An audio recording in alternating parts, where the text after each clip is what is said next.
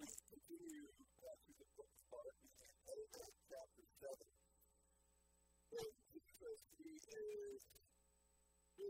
is questioned by the Pharisees. I've read that before, where Jesus is questioned by the Pharisees.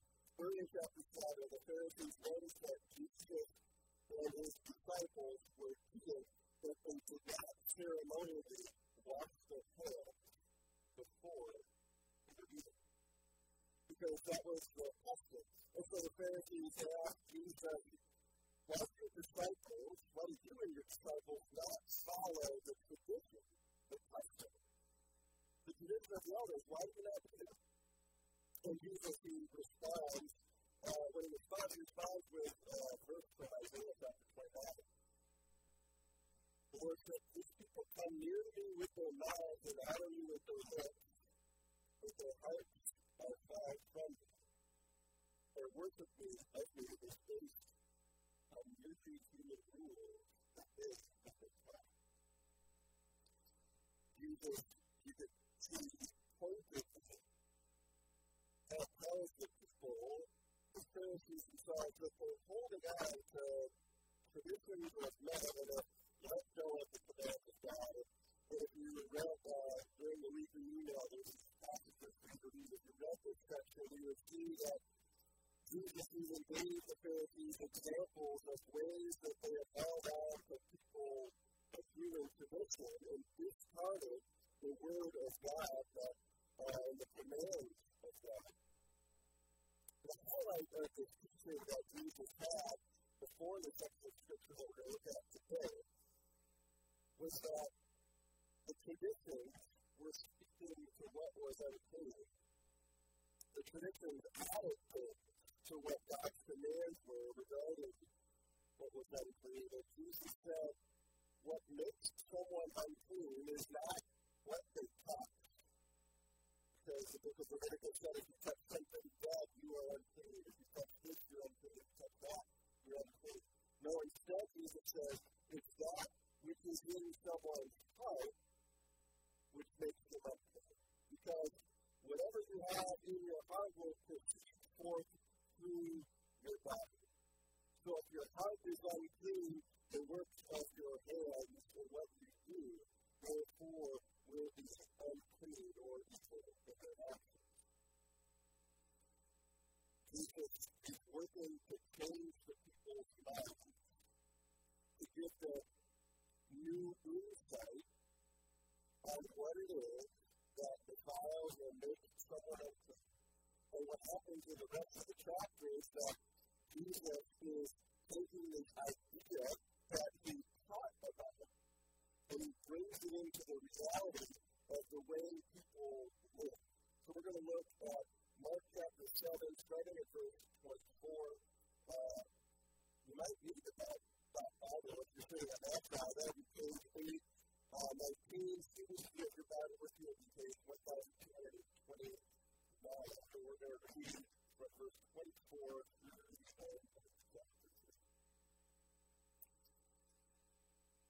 Jesus left that place, which that place was Nazareth. He left that place and went to the vicinity of Pilate. He entered a house and did not want anyone to know. Yet, he could not keep his presence secret. In fact, as soon as he heard about him, a woman whose little daughter was possessed by impure spirit came and found his feet. The woman was a Greek, born in Syria and Phoenicia. She begged Jesus to drive out the demon from her daughter. First, let the children eat all they want, he told her. For it's not right to take the children's bread and toss it to dogs. Lord, said God, even the dogs under the table eat the children's crumbs. They told her, for such a reply, you may go, the demon has left the dog. She went home and found her child lying on the bed with the demon on it. Then Jesus left the vicinity of Tyre and went through Sidon down to the Sea of Galilee and into the region of Decapolis. There some people brought to him a man who was deaf and could hardly talk, and they begged Jesus to place his hands on him. As who took him aside, away from the crowd. Jesus put his fingers into the man's ears. Then he dipped and touched the man's tongue. He looked up to heaven and with a deep sigh, he said, "Ephphatha," which means be open. At this, the man's ears were open. His tongue was loosed and he began to speak plainly. Jesus commanded them not to tell anyone, but the more he did so, the more they kept talking about it. People were overwhelmed with amazement. He has done everything well, they said. He even makes the best here in the region. Let's say the Bible, how many times you practice the word, you're going to say it wrong. So there we go. That happened. That's all right. This morning we have these two stories coming up back to back that teaching that I just got shared with you. These two stories are bringing Jesus' theoretical teaching into practice within the lives of people, in particular in the lives of the disciples, so the disciples could see what he did. Now, Jesus is engaged with the Pharisees in the Nazareth. I have a map somewhere here. There we go. And I realize you really can't see it. That's probably why I don't use that. But if I did, the Nazareth would be right around here. And the entire region would be here. Sidon would be up there. But the capital is Sidon. Okay, so we're going to retrace Jesus' steps here. Jesus is going from the Nazareth by way of Tyre and Sidon on his way down to the capital. It doesn't necessarily make sense. This is a map of Michigan that is roughly the same size. So essentially, you begin in Kentwood, you head up to Norton Shores, then you go up to Pentwater, on your way down to Hastings. So, if we chose a path to get to Hastings from here, that would not be your logical walking path to get to Hastings. Jesus is trying to get away from people. He is purposely trying to get away from the crowds and the masses of people that he's fed. Earlier in the book of Mark, Jesus fed 5,000, it said 5,000 men, so that's not including the children and the women that were present, right? He's been completely crowded among people. He's been in houses where they fill up and people come to the windows. He's trying to take a moment to get away. And the passage says that he left the vicinity, or he went to the city of Tyre, and he entered the house, and he didn't want anyone to know that he was there. He's hoping for some rest. He's hoping to be back, perhaps with his disciples, with nobody else around. I don't know about you, but I am actually an extrovert as a kid. I'm very much an introvert. And after I met a lot of people for a decent amount of time, I love to get away and to be by myself or only with a few people. Just yesterday, I went with people to be a robotics competition that was at the Kentwood Freshman Center. He said there was going to be 1,000 people there. And we're standing by our pit for our robot crew, and there's people constantly coming in and out, and there's all this noise, and there's all this commotion. People asking questions, needing to be directed places, all those things. And at the end of it, I just wanted to come home and be in the silence. Some of you are laughing because you know when I go home and there's 5 kids at home, the time wasn't silence. But maybe that's what Jesus was feeling. He's human, right? He's fully human. He wants to go from these places where he's consistently distracted, where he's consistently being depressed, where he's consistently being pressed out. He wants to go to this region where he can experience maybe some peace and silence, some time where people don't know who he is. But yet, even though he travels way off to Tyre and the region of Sidon,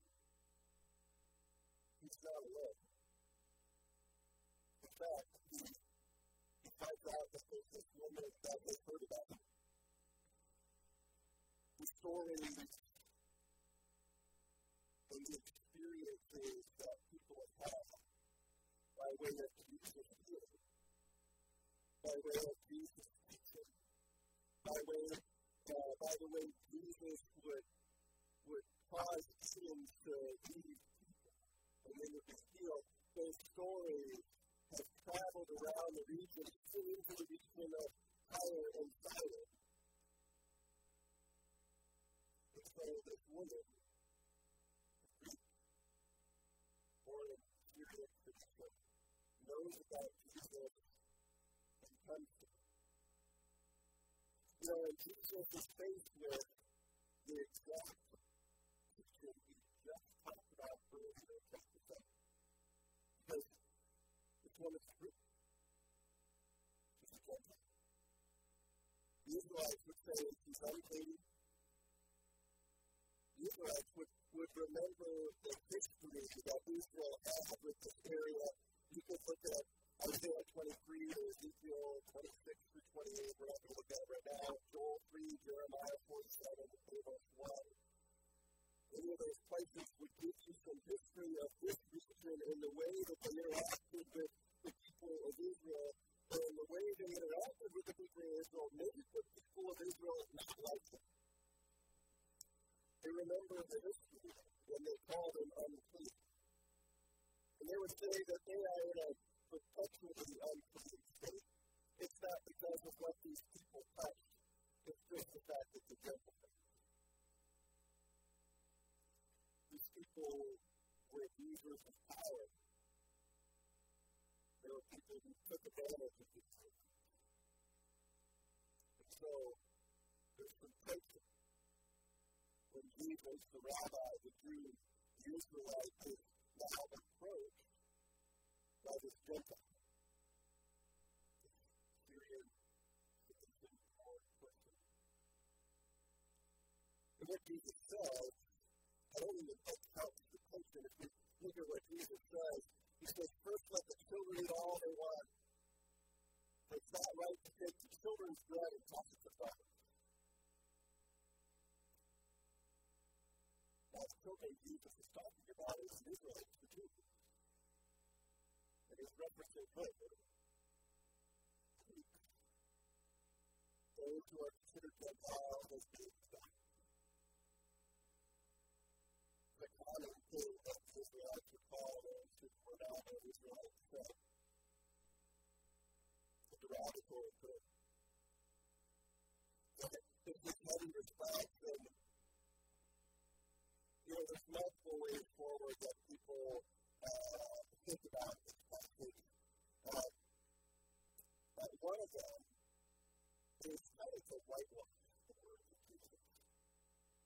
To kind of ignore how heavy they are, how offensive they may be, to try to emphasize Jesus' divinity, that what he knew, what he was going to say, and how he was going to respond.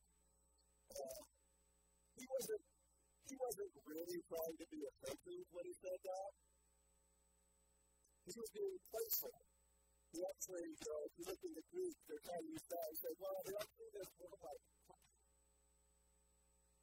right? It's more of a playful talk. And so we try to kind of brush the discomfort of this passage under the rug and try to move on to her response a little quicker.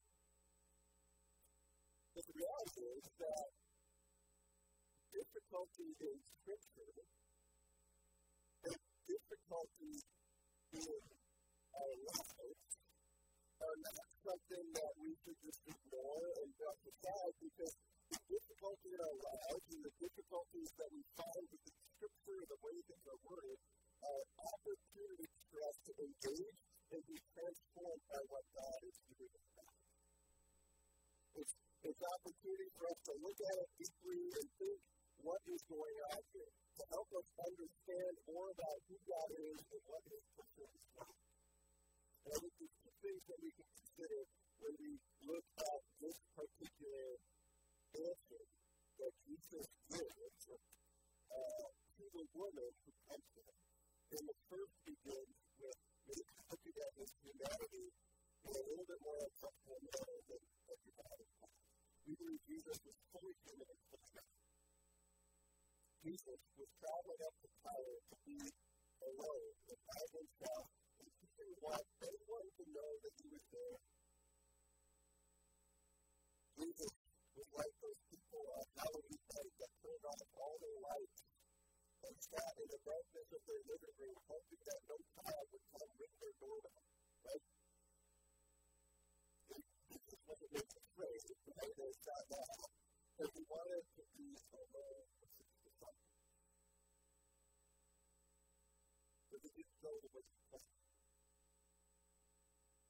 And perhaps Jesus being fully human, being raised in the Israelite environment, being raised and seeing others treat the Gentiles and calling them God, that his statement was exactly the way it's written. Not said in a playful manner. Perhaps maybe he had a Christian frustration. That's the point of it. That his time alone with his disciples was interrupted, and this woman who he didn't know anything about, perhaps, or this woman that came unannounced, comes to him and desires something from him.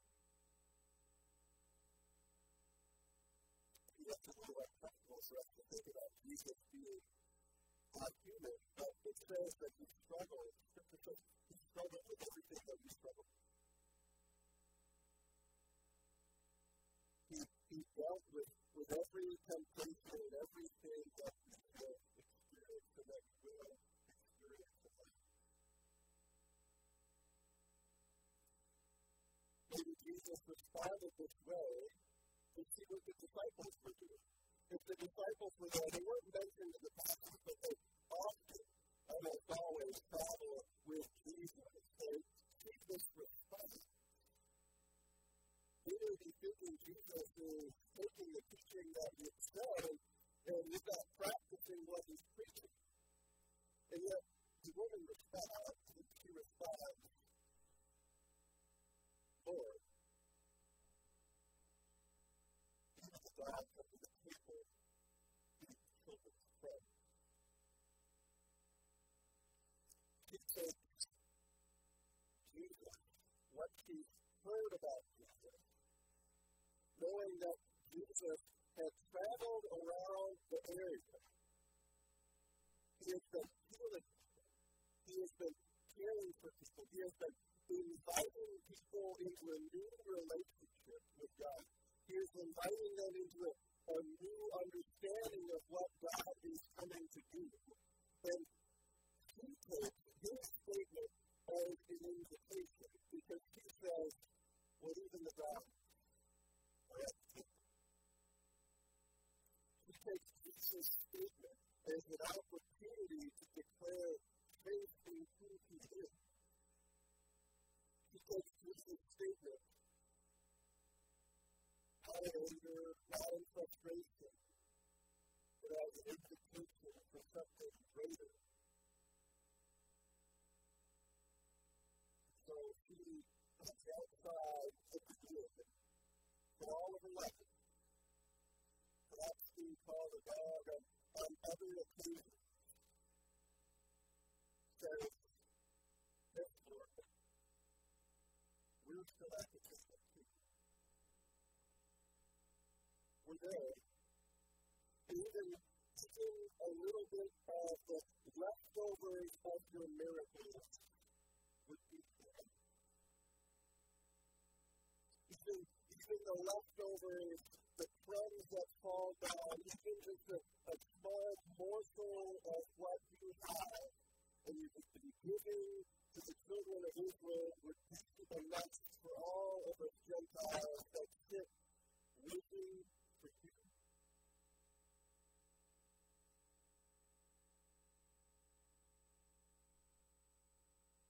Pray.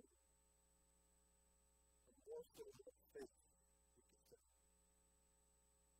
And Jesus, he sees it. sees the faith that she has, but just the small portion that she has received. And heals for her. It's as if Jesus says, no, you're not God. You, just like the Israelites, just like the Jewish people do, you are going to be children as well. Not receiving some subpar substitute of a Savior. Not receiving the crumbs that fall down, but receiving the full healing based on your faith. And Jesus heals this little girl without even seeing her, without even touching her, without even interacting with her. And the lady goes home.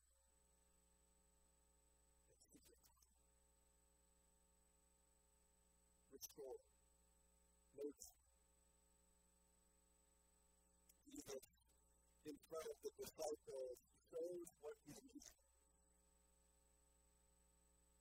When you focus on a tradition of rejecting people, with the truth is they too are at the faith. They too have faith. They too are children of God that are in need of a Savior and ready and waiting for a Messiah to come. Jesus takes on this other healing that happens.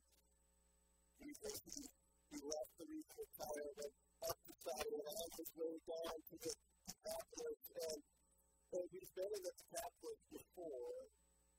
The Decapolis area, the region, it's like this 10 cities, and it's largely a non-Jewish area. This is the area that had the herd of pigs, right? This is the area where Jesus met the man who could not be contained by chains. The man who was inflicted with this army of demons, and Jesus sends the demons into the pigs and down into the place they went.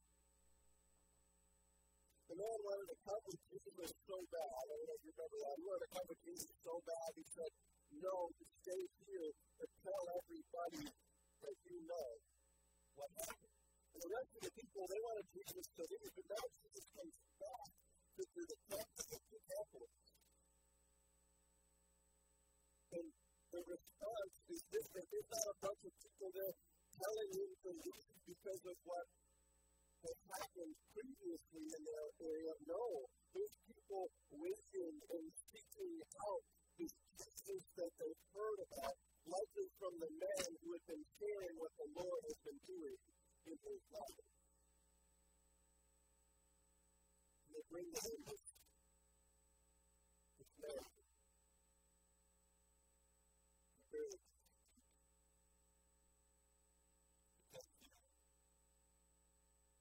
And Jesus takes him in a different manner. With the girl, he's considered and took care. He didn't even see his word. Now he comes to the man who holds him aside.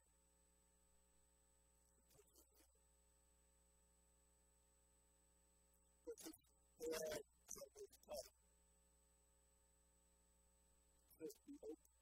And that very moment, with this personal interaction with this man, he is healed, he is transformed, he is changed into one who can talk rightly from that very moment.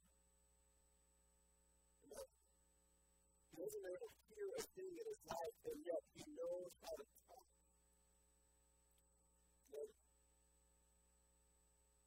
was a strange turn of events. Jesus tells him, you can ask this guy that you just gave the ability to speak.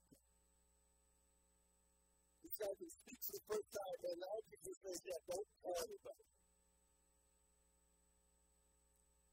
And you can imagine if someone has just been gifted the ability to speak and hear for the first time.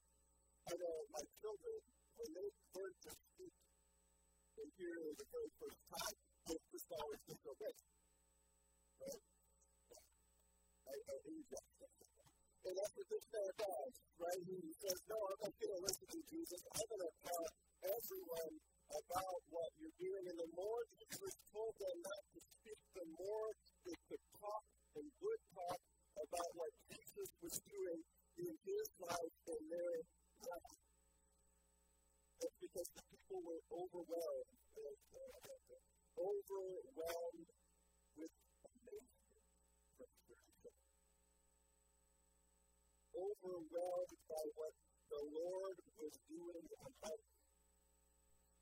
Overwhelmed that he saw these Gentile people and believed that they were just as worthwhile as the Jewish people that are his own, of what he grew up with, of his own people, right? They're amazed because Jesus is turning the tide of what has been the tradition within the community. The tradition of ignoring others is away, and now there's an engagement and a desire for them to experience a wholeness of life that has been cut from them all these years. That's what Jesus has done all throughout this time that we've been looking at the book of Mark.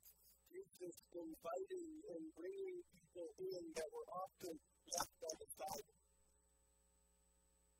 Jesus, when he called his disciples, he didn't go to the best seminaries to grab the most enlightened people, the people that knew the word like the back of their hand. No, he went to the villages and to the fishermen, the people that were kind of considered up. Jesus went with the tax collector to power. People that were looked down on. And then Jesus would go on to specifically seek out and touch people that the tradition would say that they would be making Jesus unclean, but something different is happening because of Jesus inviting them to him. They now become whole and they become clean. And these two stories here are the same way. The Syrophoenician woman and the man who was next to him. Jesus seeking out the areas where no other rabbi would go, so that all God's children would know they're the seat at the table. That they're not offering some lesser version of themselves, but they're to receive all of them. That they're included. Makes me wonder, how many people that live in Kenya, they're separate from how many people feel like maybe they started to get people, maybe they feel like Gentiles, maybe they feel like people that have nothing to do. I feel like people. How many people feel like they don't belong and that they're on the outskirts? The people that are not really active with people of faith. Churches in the past that somehow made them feel like they were special. Doesn't necessarily have to be people from the church. There's a history in the United States of looking down at folks, but considering people less than. That's how we find in Scripture. Because all people were created with the image of God. All people were made to belong, to desire to be a part of God's kingdom. to never feel like they're on the outside looking in. More people were made to experience the grace that says, I desire so much for you. Would you accept that invitation? That's what God takes his people here in this world to do, to remember it's our job to invite others on this journey of experiencing his grace. This journey of experiencing a worth that is not based on what they've done in life, but on who they are. And it's that gift of God where he says, come to the table and remember what God has done for you. Come to the table and remember the grace that I gave you. Come to the table and remember that you're included in this global family of Christ followers. Not based on what you do. Based on what you do.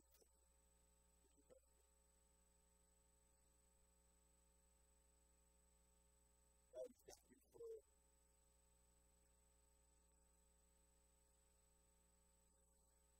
giving a tradition.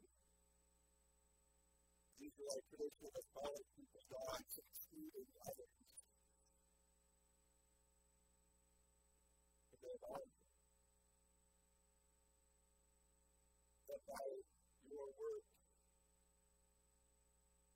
Paul said that the dividing wall of hostility between people has been removed. Cause us more and more to accept that invitation. The invitation to those who receive your grace and your love and be included in your family. And also the gift of inviting others to join us on this journey. And the children of God. Saved. And confessing